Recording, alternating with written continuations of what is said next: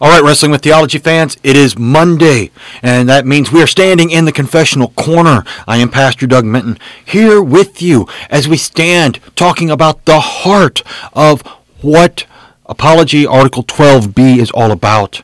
The fact that there is only one true satisfaction. And that satisfaction is the basis for our understanding of confession and absolution. And we'll get into that in just a second, as this week we look at paragraphs 34 through 50 of this article. Let us return to the main point. The scriptures cited by the adversaries do not speak of canonical satisfactions and of the opinions of the scholastics, since it is clear that the latter were born only recently. Therefore, it is pure slander when they distort Scripture to their own opinions. We say that good fruit, good works in every kind of life should follow repentance, that is, conversion or regeneration. Neither can there be true conversion or true contrition where the putting to death of the flesh and bearing good fruit do not follow. True terrors, true griefs of mind do not allow the body to satisfy itself in sensual pleasures, and true faith is not ungrateful to God. Neither does true faith hate God's commandments. In a word, there is no inner repentance unless it also produces the outward putting to death of the flesh. We say this is John's meaning when he says, bear fruit in keeping with repentance, Matthew 3:8. Likewise of Paul when he says, present your members as slaves to righteousness, Romans 6:19. Just as he likewise elsewhere says, present your bodies as a living sacrifice, Romans 12:1, and so forth. When Christ says repent, Matthew 4:17, he certainly speaks of repentance in its entirety, of the entire newness of life and its fruit. He does not speak of those hypocritical satisfactions that the scholastics imagine benefit by delivering from the punishment of purgatory or other punishments when they are made by those in mortal sin. We're getting back to the main point here, that it is pure slander to bring in these passages that he quotes here and say that these require canonical satisfactions, saying that they had been invented in the previous 3 or 4 centuries and created in the scholastic realm and then brought into the church. So these are ideas brought in from debates in the schools and the universities that then get handed over into church when those students then become the bishop and the archbishop and all of that. But again, how can you imagine that something that you do while in mortal sin allows you to benefit with lesser time in purgatory? It doesn't make sense. We continue on in paragraphs 36 through 40. Many arguments likewise can be brought together to show that these scripture passages have nothing to do with scholastic satisfactions. First, these men imagine that satisfactions are work that are not due.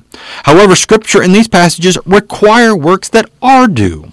For this word of Christ, repent, is the word of a commandment.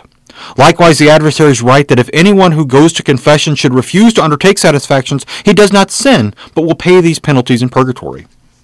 Now, the following passages are, without controversy, rules having to do with this life. Repent, bear fruit in keeping with repentance. Present your members as slaves to righteousness. Therefore, they cannot be twisted to the satisfactions that are permitted to be refused. Refusing God's commandments is not permitted. Third, indulgences pardon these satisfactions, as is taught in the article repentance, and so on. But indulgences do not free us from these commandments. Repent, bear fruit in keeping with repentance. Clearly, these scripture passages have been wickedly twisted to apply to canonical satisfactions. See further what follows. If the punishments of purgatory are satisfactions or satisfactions, or if satisfactions are a pardoning of the punishments of purgatory, do the passages also command that souls be punished in purgatory? Since this must follow from the opinions of the adversaries, these passages should be interpreted in a new way. Bear fruit in keeping with repentance. Repent, that is, suffer the punishments of purgatory after this life. But we do not care to respond any further to the silly points of the adversaries.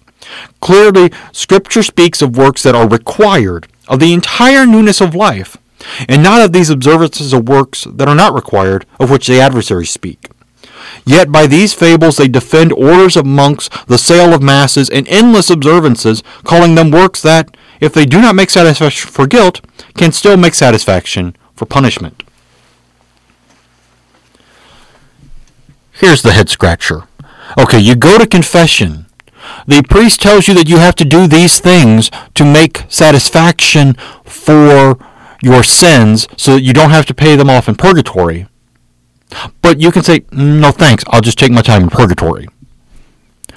What's the point of confession then? There's no true repentance there. There's no contrition. It's just, okay, I'm having to check this box so that I mark down that I can take communion for the next year. I mean, and that was basically medieval Catholicism. If you didn't want to do the satisfactions, you didn't have to. And still today, you don't have to. You just have the time still going for you in purgatory. But Melanchthon's point is made clear. The passages they cite talk about things that must be done.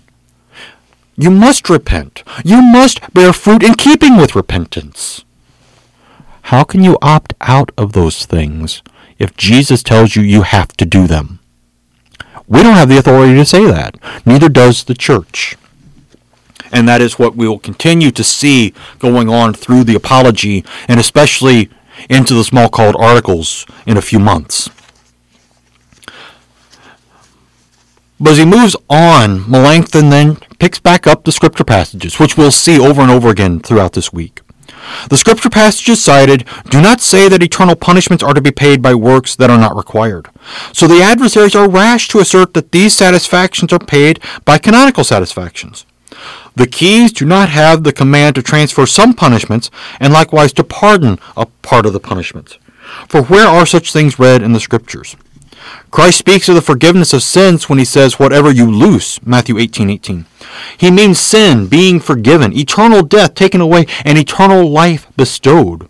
Whatever you bind does not speak of requiring punishments, but of retaining the sins of those who are not converted. Furthermore, the declaration of Lombard about pardoning a part of the punishments has been taken from the canonical punishments. The pastors forgave a part of these. We hold that repentance should produce good fruit for the sake of God's glory and command. Good fruit, true fastings, true prayers, true alms, and so forth have God's commands. Yet in the Holy Scriptures we find nowhere that eternal punishments are only pardoned because of the punishment of purgatory or canonical satisfactions, that is, because of certain works not required, or that the power of keys has the command to transfer these punishments or to forgive a portion. The adversaries were going to prove these things. The loosing key in the church forgives sins. Totally, completely, because Christ has totally, completely forgiven sins. The binding key is not to burden people with punishments. The binding key is to burden people with the fact that they are still in their guilt for their sins, that they have not repented for. The binding key is only used for those who refuse to repent. It is not to be given to the penitent in order for something else for them to do. That's not what Jesus talks about. But the adversaries in the confutation were supposed to defend this and prove it, and they end up not doing it at all. Not even bothering with making a sensible argument for it. It's just, well, this is what the church teaches, accept it or not. Well, I don't accept it. And I don't accept it because Jesus doesn't teach it. So therefore, I am very secure in my belief that just because I don't go to confession to a Catholic priest and I don't do the satisfactions that he would prescribe, that I'm still forgiven. My sins are still forgiven. Because the pastor stands up and says, in the stead and by the command of my Lord Jesus Christ, I forgive you all your sins. In the name of the Father, and of the Son, and the Holy Spirit. That is the one true satisfaction. And that's where Melanchthon picks up now, as we go into paragraph 43 through 48. Besides, Christ's death is a satisfaction not only for guilt, but also for eternal death, according to Hosea 13:14. O death, where are your plagues? It is freakish to say that the satisfaction of Christ redeemed from the guilt, but our punishments redeemed from eternal death. The expression, I will be your death, does not get understood about Christ, but about our works, and indeed not about the works commanded by God, but about some dull observances created by men. These are said to abolish death, even when they are completed in mortal sin. It is with incredible grief we recite these foolish points of the adversaries. They only cause one who considers them to be enraged against such demonic teachings. The devil has spread these teachings in the church to hinder the knowledge of the law and gospel, of repentance and being made alive, and of Christ's benefits. For of the law they speak this way: God, deferring to our weakness, has given to people a measure of those things that necessarily binds them. This is obeying laws, so that from what is left, that is, from works of supererogation, he can present satisfaction with reference to offenses that have been committed. Here people imagine that they can keep God's law in such a way that they do even more than the law requires. Romans 3:10-20. But Scripture shouts everywhere that we are far away from the perfection that the law requires. Still, these people imagine that God's law affects only outward and civil righteousness. They do not see that it requires true love for God with all your heart, Deuteronomy 6:4, and that it condemns all lustful desires in human nature. Therefore, no one does as much as the law requires. Their imagination that we can do more is ridiculous. We can perform outward works not commanded by God's law. Yet confidence that satisfaction has accomplished God's law is empty and wicked. True alms, true prayers, and true fastings have God's command. Where they have God's command, they cannot be left out without sin. But because these other works have not been commanded by God's law, but have a fixed form derived from human rule, they are works of human traditions. Christ says about such works, in vain do they worship me, teaching as doctrines the commandments of men, Matthew 15:9. Such works include certain fasts appointed not for restraining the flesh, but so that honor may be given to God, as Scotus says, and so that eternal death may be made up for. Likewise, such works include a fixed number of prayers, a fixed measure of alms when they are offered in worship by the outward act, giving honor to God, and making up for eternal death. For they assign satisfaction to these works by the outward act because they teach that they benefit even those who are in mortal sin. These are works that depart still farther from God's command, such as pilgrimages. There is a great variety of these. One makes a journey to St. Jacob clothed in metal armor, and another with bare feet. Christ called these vain acts of worship. They do not serve to reconcile God's displeasure, contrary to what the adversaries say. Yet they decorate these works with magnificent titles. They call them works of supererogation. To these works the honor is assigned of being a price paid instead of eternal death. They are preferred over the works of God's commandments. So God's law is clouded over in two ways. One, because satisfaction is thought to be rendered to God's law by means of outward and civil works. The other, because human traditions are added, whose works are preferred over the works of the divine law. Again, long story short, Christ's death is a satisfaction not only for guilt, but for eternal death itself. It is the only satisfaction for the eternal punishments because it rescues from death itself. As even the prophet Hosea, 700 years before Jesus' death, says, O death, where are your plagues? What power do you have? But again, the adversaries want to point out that, no, we do these things and they count because they need to be done, even if the person does it without repentance, being in mortal sin. And they go on to talk about this great phrase, of which we'll talk about here, but also again when we get into Article 20 on good works. Works of supererogation. Who do you know that has done works of supererogation? Works that go above and beyond the law's demands. This is the treasury of the merits of the saints. This is all those things that they did extra, that they earned bonus points with God by doing all these things. Who do you know that has done that? I don't even know a single saint that has done that. And especially those that they come up with for the treasury of the merits for the indulgences and things like that is no one, absolutely no one has done works above and beyond what the law has said.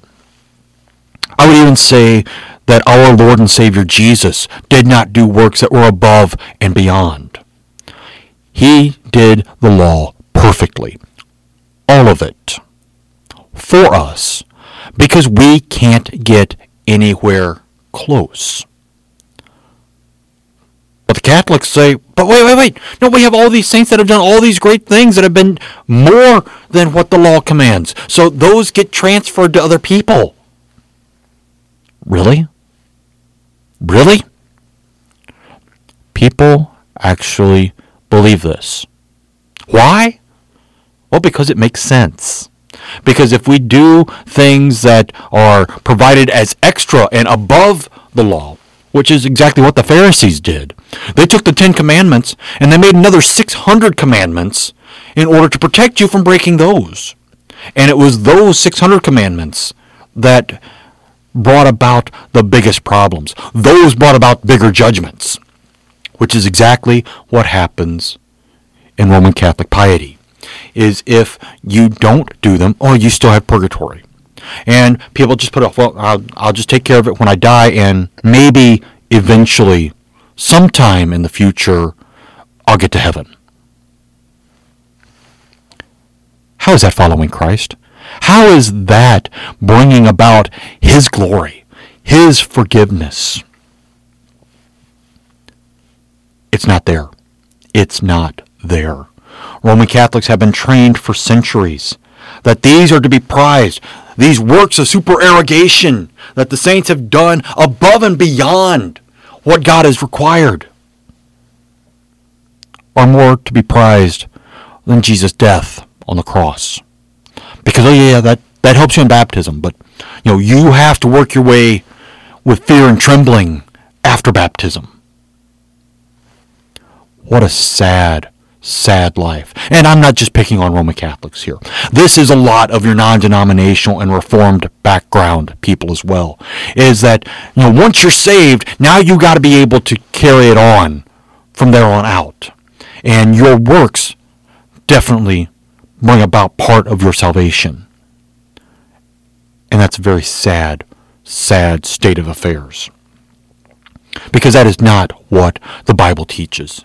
That's not what Jesus came to do, is just take away original sin and then, you're on your own from there. Jesus never once says that. We even look at some of the Gnostic Gospels that have crept up over the years. The Gospel of Thomas, the Gospel of Judas, the Sacred Gospel of Mark, go on and on.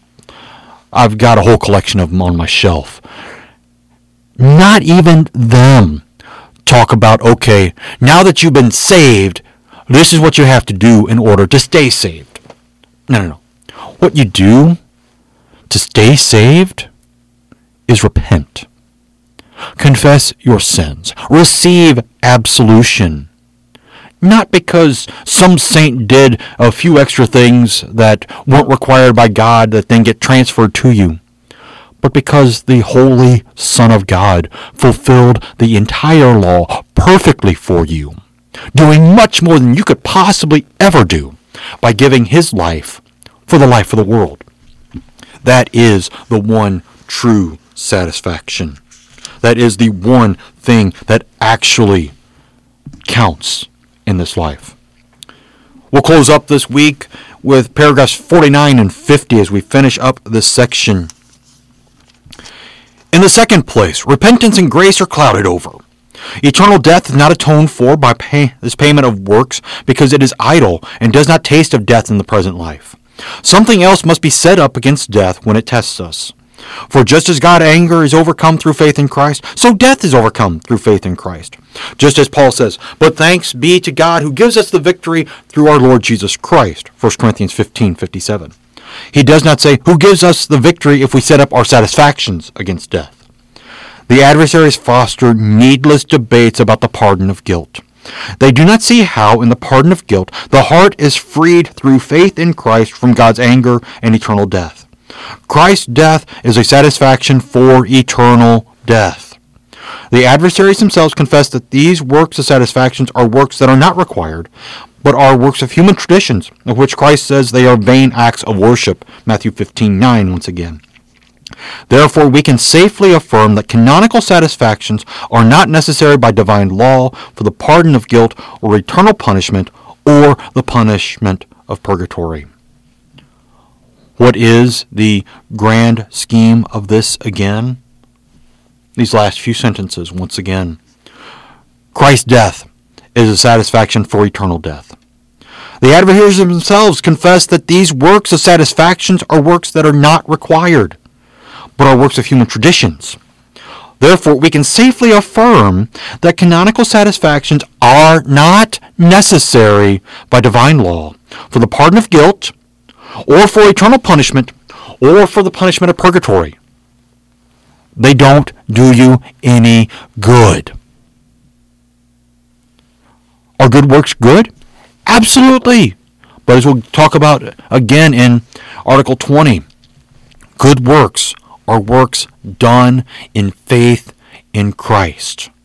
Not something that somebody has imagined that might be okay with God, but things that we do for the glory of God, wanting to praise Him, not try to buy time away from purgatory or buy off some satisfactions. That's not the case. The one true satisfaction is Jesus dead on the cross, but walking out of the tomb on Easter morning. All right, that's it for this week. I am Pastor Doug Minton again, standing in the confessional corner. Thank you for being here with me, helping me to proclaim this message of the one true satisfaction in Christ's death. And I ask you to be back later this week on Thursday for digging deeper into the Psalms. Come back next week again for the confessional corner as we finish up Article 12b of the Apology, finishing up the idea of satisfactions and absolution and all of that, so we can move on to other important things. Not necessarily more important, but other important things, especially once we get into the sacraments. But until next time, this is Pastor Doug Minton once again, wishing you God's richest blessings as you wrestle with theology. Amen.